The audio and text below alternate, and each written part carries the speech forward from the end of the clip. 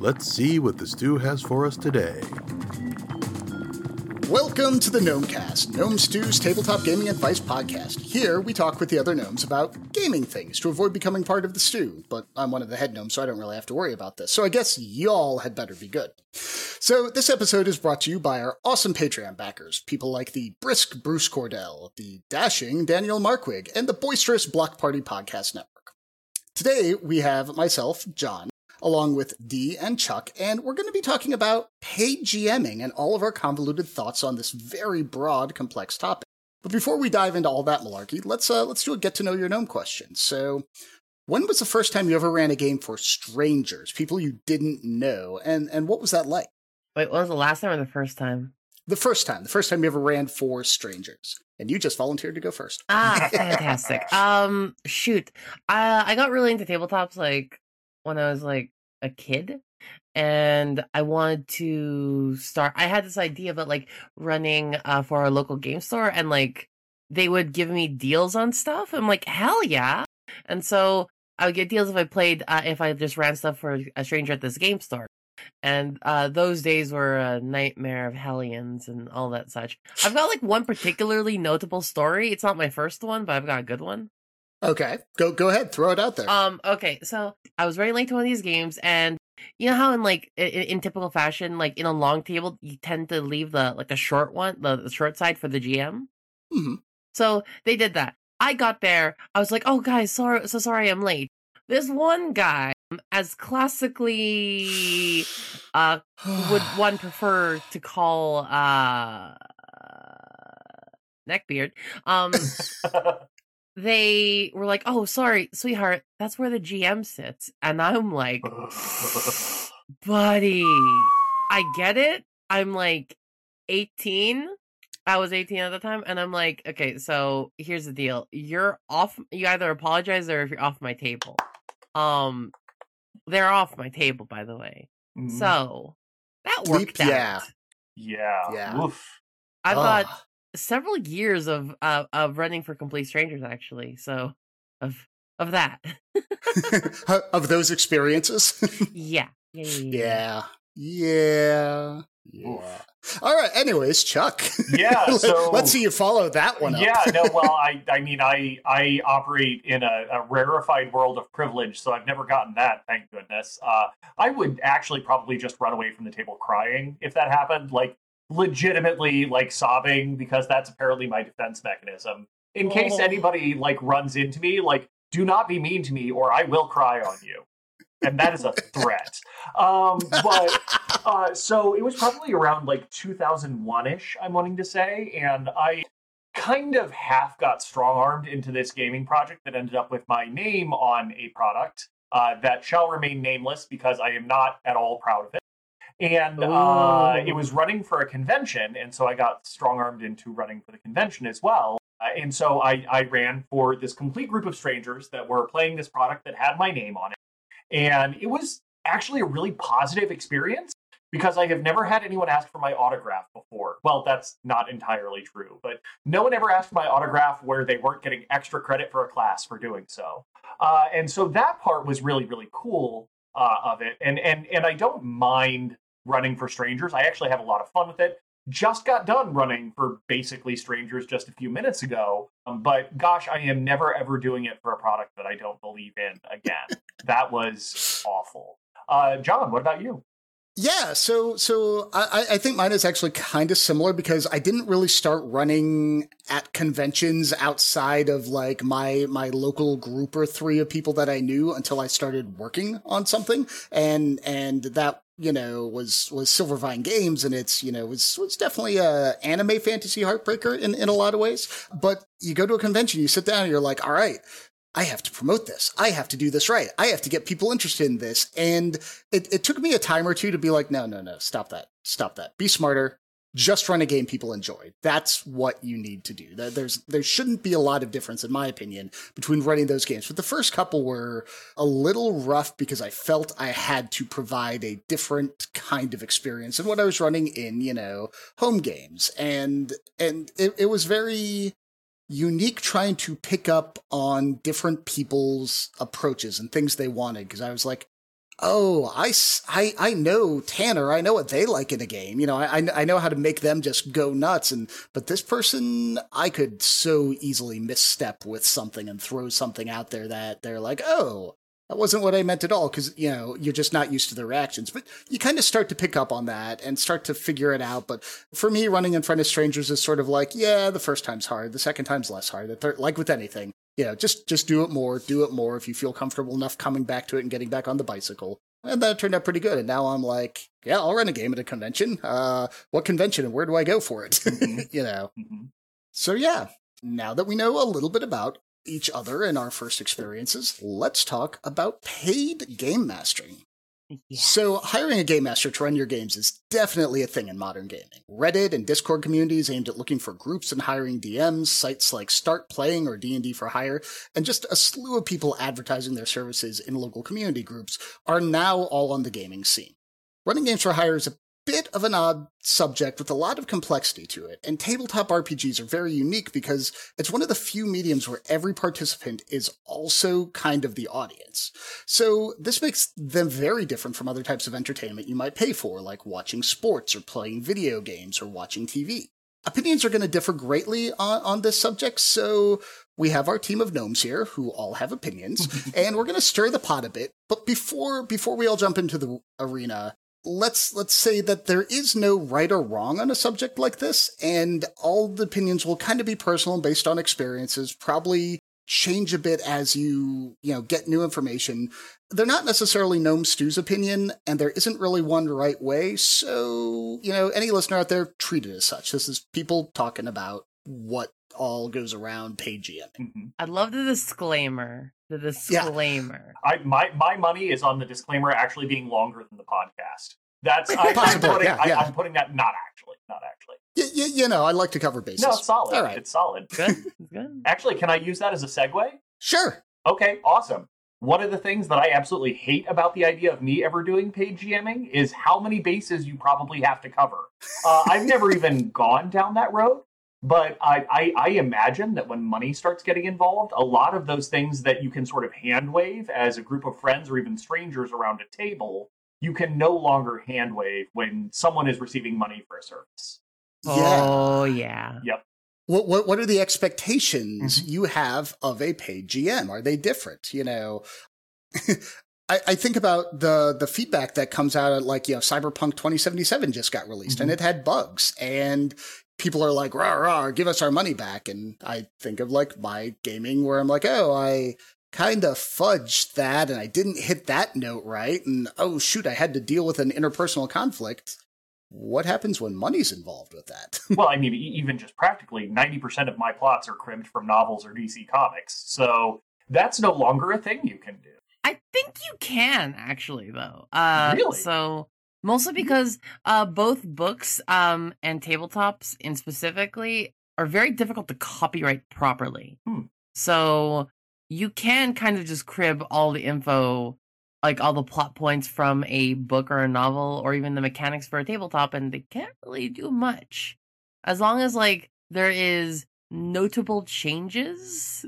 I think the 30%, 15 or 30 to 30% need to be substantially different. Other than that, you're good.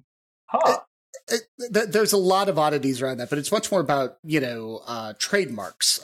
Because, I mean, it's essentially like a fan fiction. You could write a fan fiction about, how Batman is so cool and really does all this great stuff. And oh yeah, he's not Bruce Wayne. His name is John Ark. Anyways, Unless you're writing them using Anne Rice's Vampire Chronicles, because then you were just going to have a bad time. I don't think you can get sued, by the way, to get our paid GMing stuff, but I'd like to be the first. Whew, that is a brave statement. Yeah, that's a hot take. I want to see where that goes. A pioneer. All right. Oh, we know where all the courage on this podcast is coming from, because wow, that's awesome. Yeah. So, Chuck, you would feel weird running let's assume there are not major issues, which, I mean, think about it. You run Storm King's Thunder. That's technically Wizards of the Coast property. Can you do that for a Twitch stream without invoking copyright? Can you do that, and get money from it? Potentially. Are they going to come after you? Well, the game that I am running, the Bears of Maryland, through currently is basically just a plot lifted from Swamp Thing and put in a semi-medieval environment. And anybody who has ever read that, and then I also stole some other stuff from some other DC properties where I have actually gotten asked in one game, didn't you steal this from DC Comics? And the answer was yes, of course I did. So, I mean, it's pretty obvious. I didn't even file the serial numbers off. So, Oh my gosh. But gaming is so non-structured, non-standard, non-strict. And it works great for an in-person game. But if I were to try to throw that up on the DM's Guild or even run it in a monetized stream, I would want someone to come after me for that. Well, so let me pull D out of the darkness here. Hi. D, you've actually been doing paid DMing in a different form. Why don't you tell us about that? It's August now. Okay. I'm a different sort of breed because unlike a lot of like what I guess I would now call indie or agency pro DMs, indie being the people on Roll20 that are like, hey, look, here's my game. Agency being like, hey, yeah, if you pay us, we'll send you a person. I'm corporate, so I get like hourly. Nice. Yeah, it's pretty good. So on my end, I've been running since like August and what's like the focus of your games? I mean, you're not just running it for the accounting department who likes D&D, right? No, it's people that sign up and then we sign up in like 6 session, I guess, runs, like adventures. So yeah, here's the thing. I have 3 hours per session to run a thing because of like time restraints, things like that. So 3 by 6, I have 18 hours to run a full adventure and I have to keep making up new ones. So it's like one, you could, in a game with friends, you're capable of like running as long as you need to go. You can run like 4 to 8 hours and I can run. But if I can't hit all the beats I want within 3 hours, it'll mess up the entire pacing of the entire adventure completely. And why do people why do people hire this? Because you said it's kind of like corporate. Are you doing it for like a service that goes and sells to just normal gamers or like a team building sort of thing? I've actually, in the team building sort of thing, I actually ran a game for Adobe's VR team. Right. Wow. Yeah, that was kind of dope. That was really wild. Did you get to play with VR? Did you get to do it with the VR? No, sadly. But it was a team building exercise for the team. Also, like Silicon Valley people pay bank for like 2 hours of games. It's actually kind of nuts. Oh yeah. But corporate where I'm at, it's mostly just for gamers that just sign up. It's like it's the same thing as you find on Roll20. It's like, oh, here's a game, sign up. But instead of them paying me, they pay the like company, the company that pays me.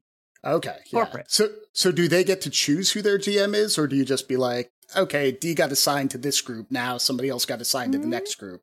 It's more so that we have like several DMs.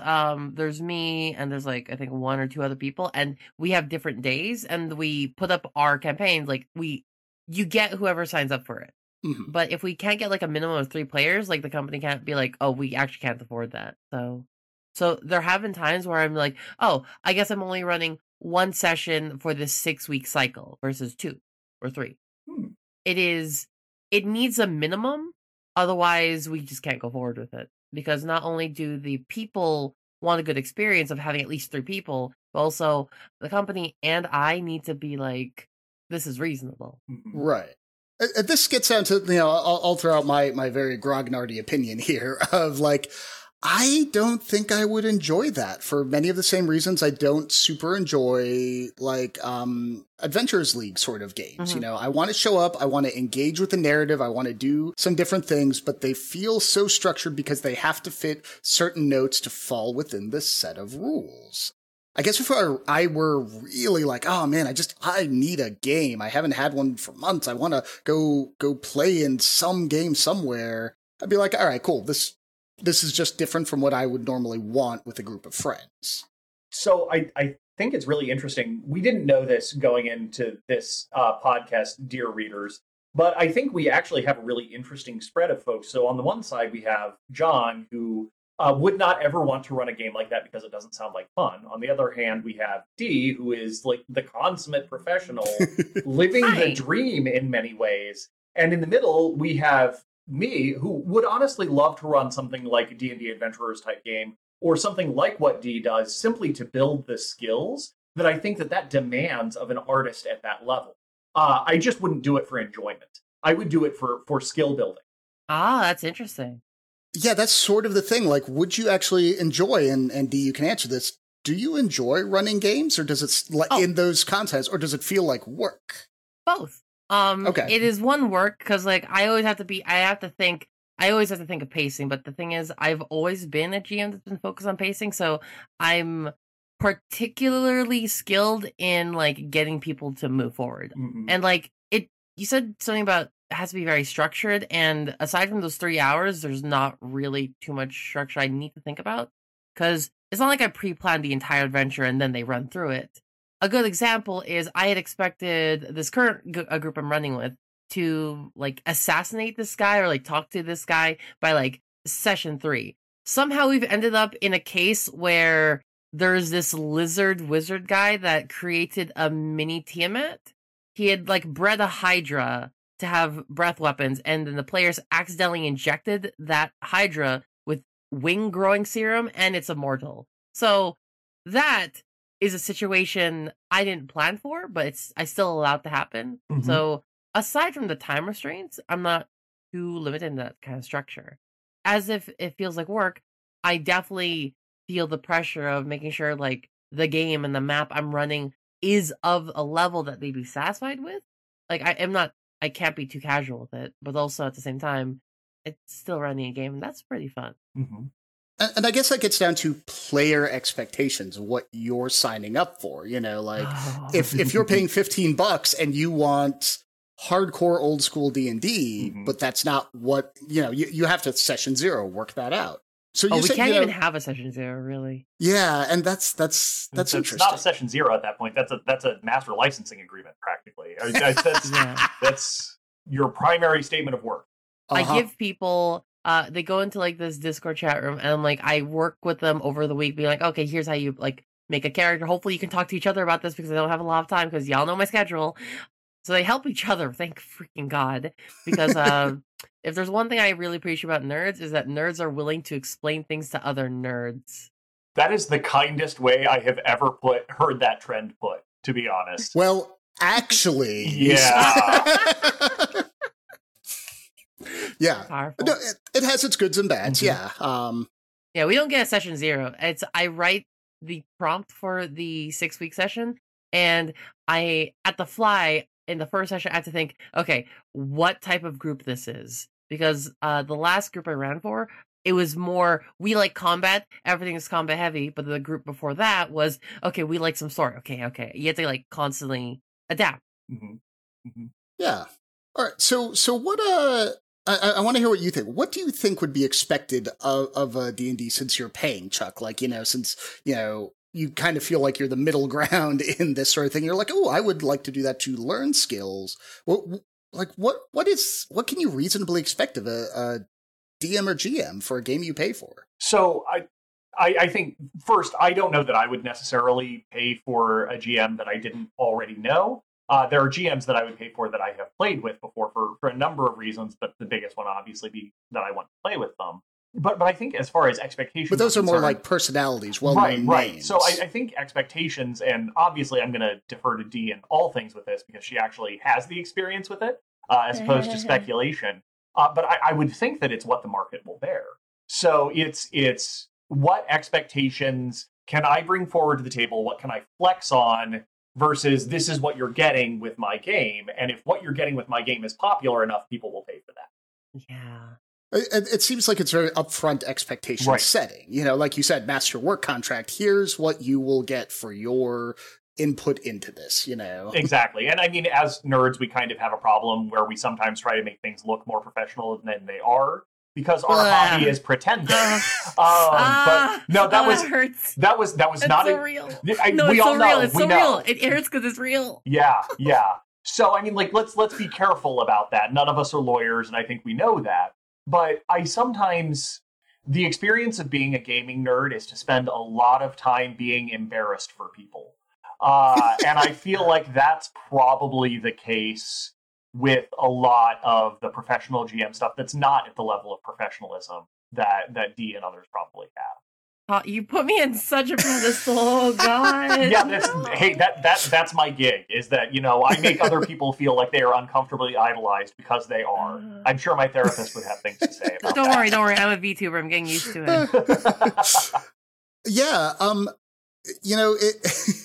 There's what makes a person a professional, because part of the reason this whole thing came up is in a local gaming community, somebody said, "Hey, I've got a game. I need more players. Who wants to be in?" Blah, blah, blah, pumps it up. $15 per session. And I'm just sort of like, wait a minute. Should you be doing that here? Is it I feel like there was a lack of honesty in promoting that. You said the $15 per session, but it's it feels weird to me in my ways. But at the same time, I could see where, if I went out and sought that out, oh, hey, I want to, I've DM'd a bachelor party for somebody who requested me to come DM their bachelor party, and I'm like, yeah, absolutely, let's go do that.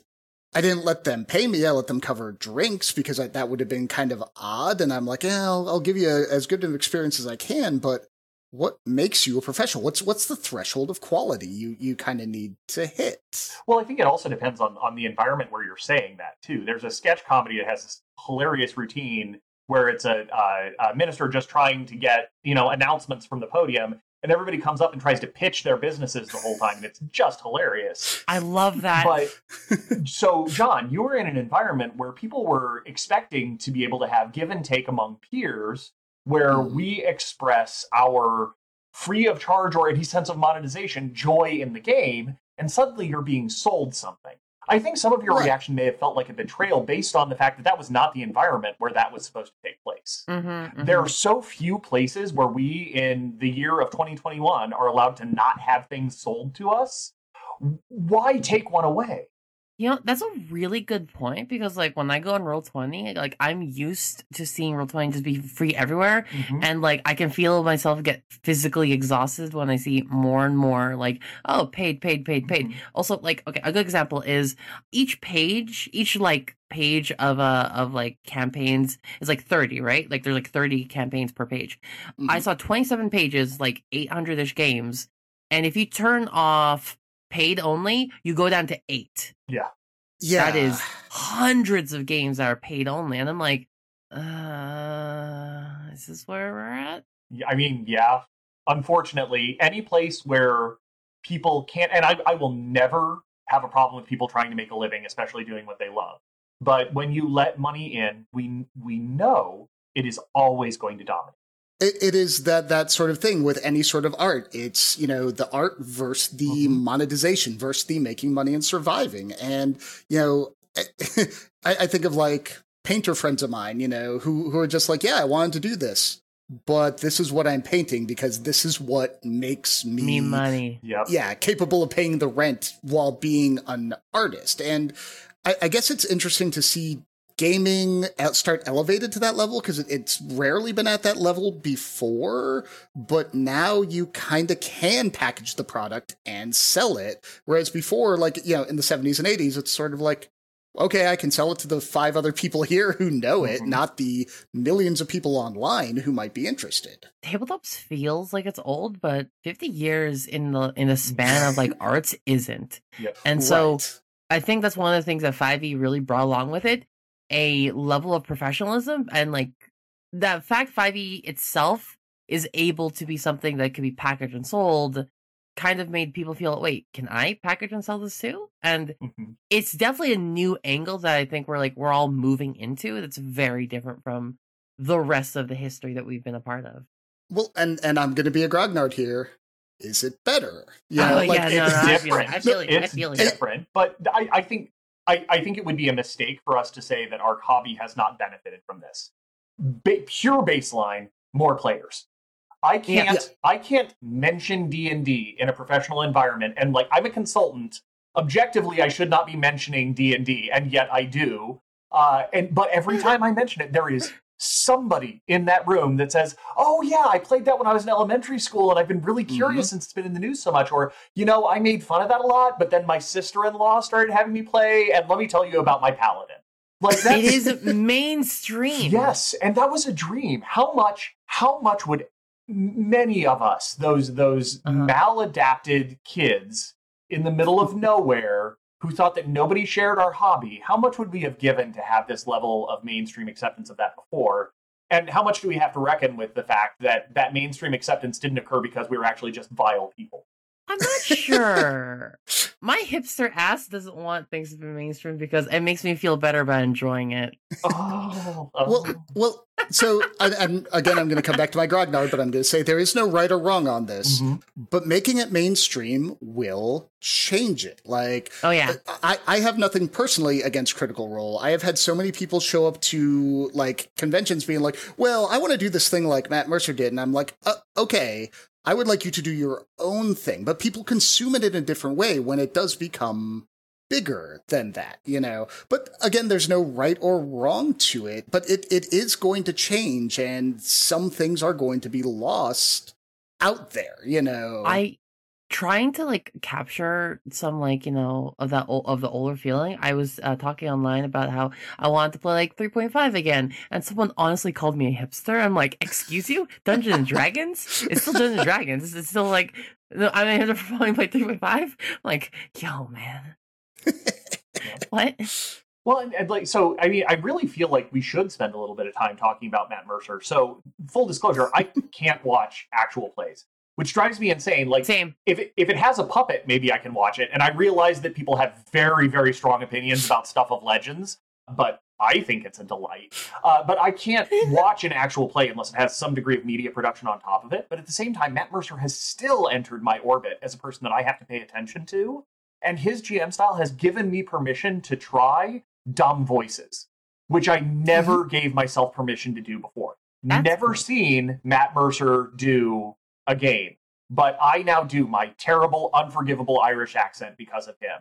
So thank you, Matt Mercer, and also you jerk. Oh my god, that's delightful.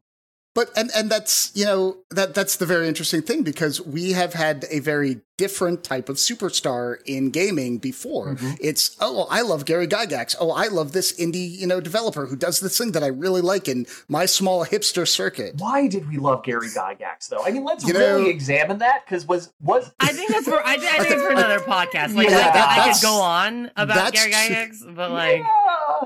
Yeah, the guy was the grandfather. He's the guy that started the thing, which is why I'm in the Dave Arneson camp. I really like the Dave Arneson touch. It's more and more content that comes out that, but that is a whole nother story in the podcast. I just want to play Spot the Grognard in any given 10-second snippet of this podcast. I bet you we could do it. Anyway, sorry, I couldn't resist, John. So good. No, yeah, you absolutely can. If I can have like one little point.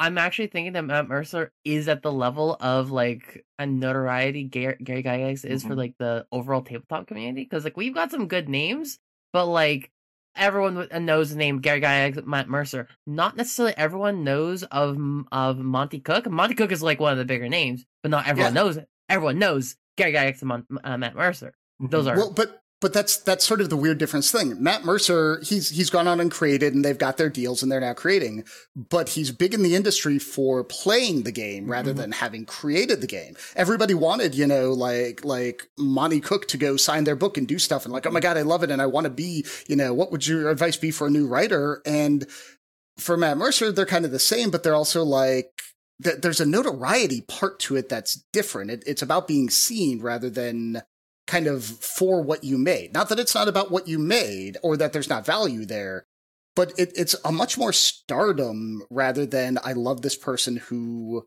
created a thing. You know, the person is the product. It's just it's like a big name and an idea rather than, it's not about the creation, like what you necessarily have done, but it's like, how much does everyone know you?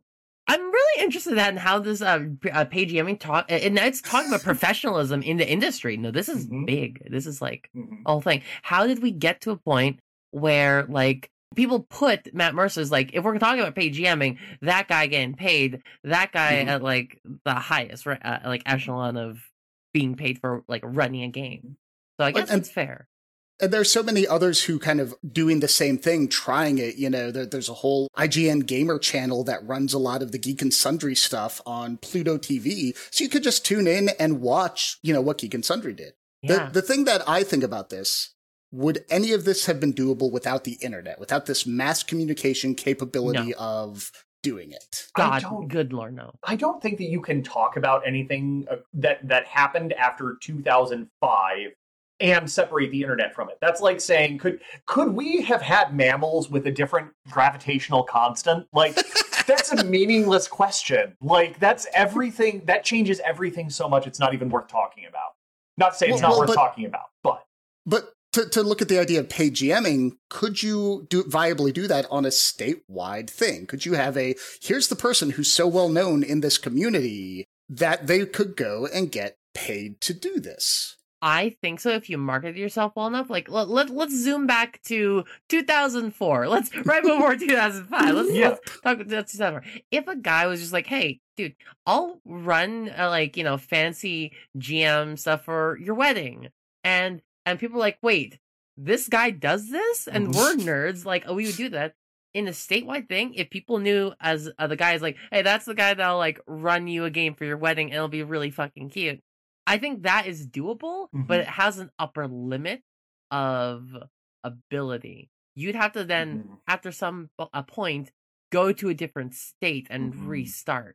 And could you make enough to live off of it? So I don't think so. So I disagree, and here's why. It's a gig economy, though. It's gig economy. So remember vacuum cleaner salesmen? People made a living doing that. And D&D is at least as much fun as vacuum cleaners. And that job sucked. Oh, John. Perfection. I just immediately thought when you put that, I imagine someone like opening doors like, "Hi, have you heard of D&D?" Puts the foot literally in the door, holding out dice. I'm like, oh my god, I love this. Like, that's an NPC in the future. Steal in it. Yep. That's good. Please, by all means. Why, have you ever heard of Dungeons and Dragons? Here's some dice. Would you like to roll a d20? It'll feel great. I've rolled the dice all over your floor. We'll have to clean those up. We might as well roll them while. So, birth of the next best NPC, the D&D salesman. Yes. All right, the so 1980s one. let me ask a thing here. I feel like we could get 2 podcasts out of this topic. How do y'all feel about going for another, we're already at about 40 minutes. Do you feel like going for another 15, 20 minutes and splitting it? Let me be clear. With this group of people, I will talk forever. So let's do it. All right. So come back next episode for Professionalism in GMing. I would like to say we mostly came unscathed out of that, but we're cutting it into 2. So this is the end of part 1 of this, and part 2 will be dropping soon, probably. That's outside of my pay grade. So let's wrap it up for here, and then we'll come back. This show is funded by the Gnome Stew Patreon. You too can become a Patreon backer by following the Patreon link on the Gnome Stew website to the Gnome Stew Patreon. Gnome Stew. This ad brought to you by Old Grognard New Tricks. When you simply have to try and adapt your Grognard ways to a world full of TikToks and memes you don't really understand. Try our new formula for old... Sorry, my Grognard came up in my throat. Try your formula for Old Grognard New Tricks. It won't make you hip, but it might make your jokes a little less like mom and dad jokes. If you're enjoying Gnomecast, you will probably like many of the other Misdirected Mark shows. Here's one to check out. The Lounge. Doc finds the best, the brightest, the most fun game designers and sits down to have a cool chat with them. You never know what conversation is going to come up in The Lounge. All right, you can find all of us at gnomestew.com, at gnomestew on Twitter, and gnomestew on Facebook. But where else can we find gnomes on the internet, like, say, if they wanted to hire you to GM? D? You can find me on my Twitter, my Twitch, and now my YouTube at Dice Queen D. DiceQueenDi. All right, what about you, Chuck? If you really, really like relentless homosexuality and leftist politics as well as gaming, be sure to check me out on Twitter at InnocuousChuck. John? All right. I'm found wherever good John Arcadians are bartered or sold, and if you found a bad John Arcadian, that's probably my doppelbro. You can find me at John Arcadian pretty much most everywhere that I actually care in social media, which is sometimes. All right, so I think we avoided the stew this week, but do you think Rob and Angela are going to be mad at us for kind of breaking the show? I think they're going to drive to my house and beat me up. I'm going to be honest. I think that wouldn't be very professional. Oh, that's so good. Please tell me that's put in there. Oh, I love it. Oh, I love it. Gnomecast is hosted by Misdirected Mark Productions, the media arm of Encoded Designs.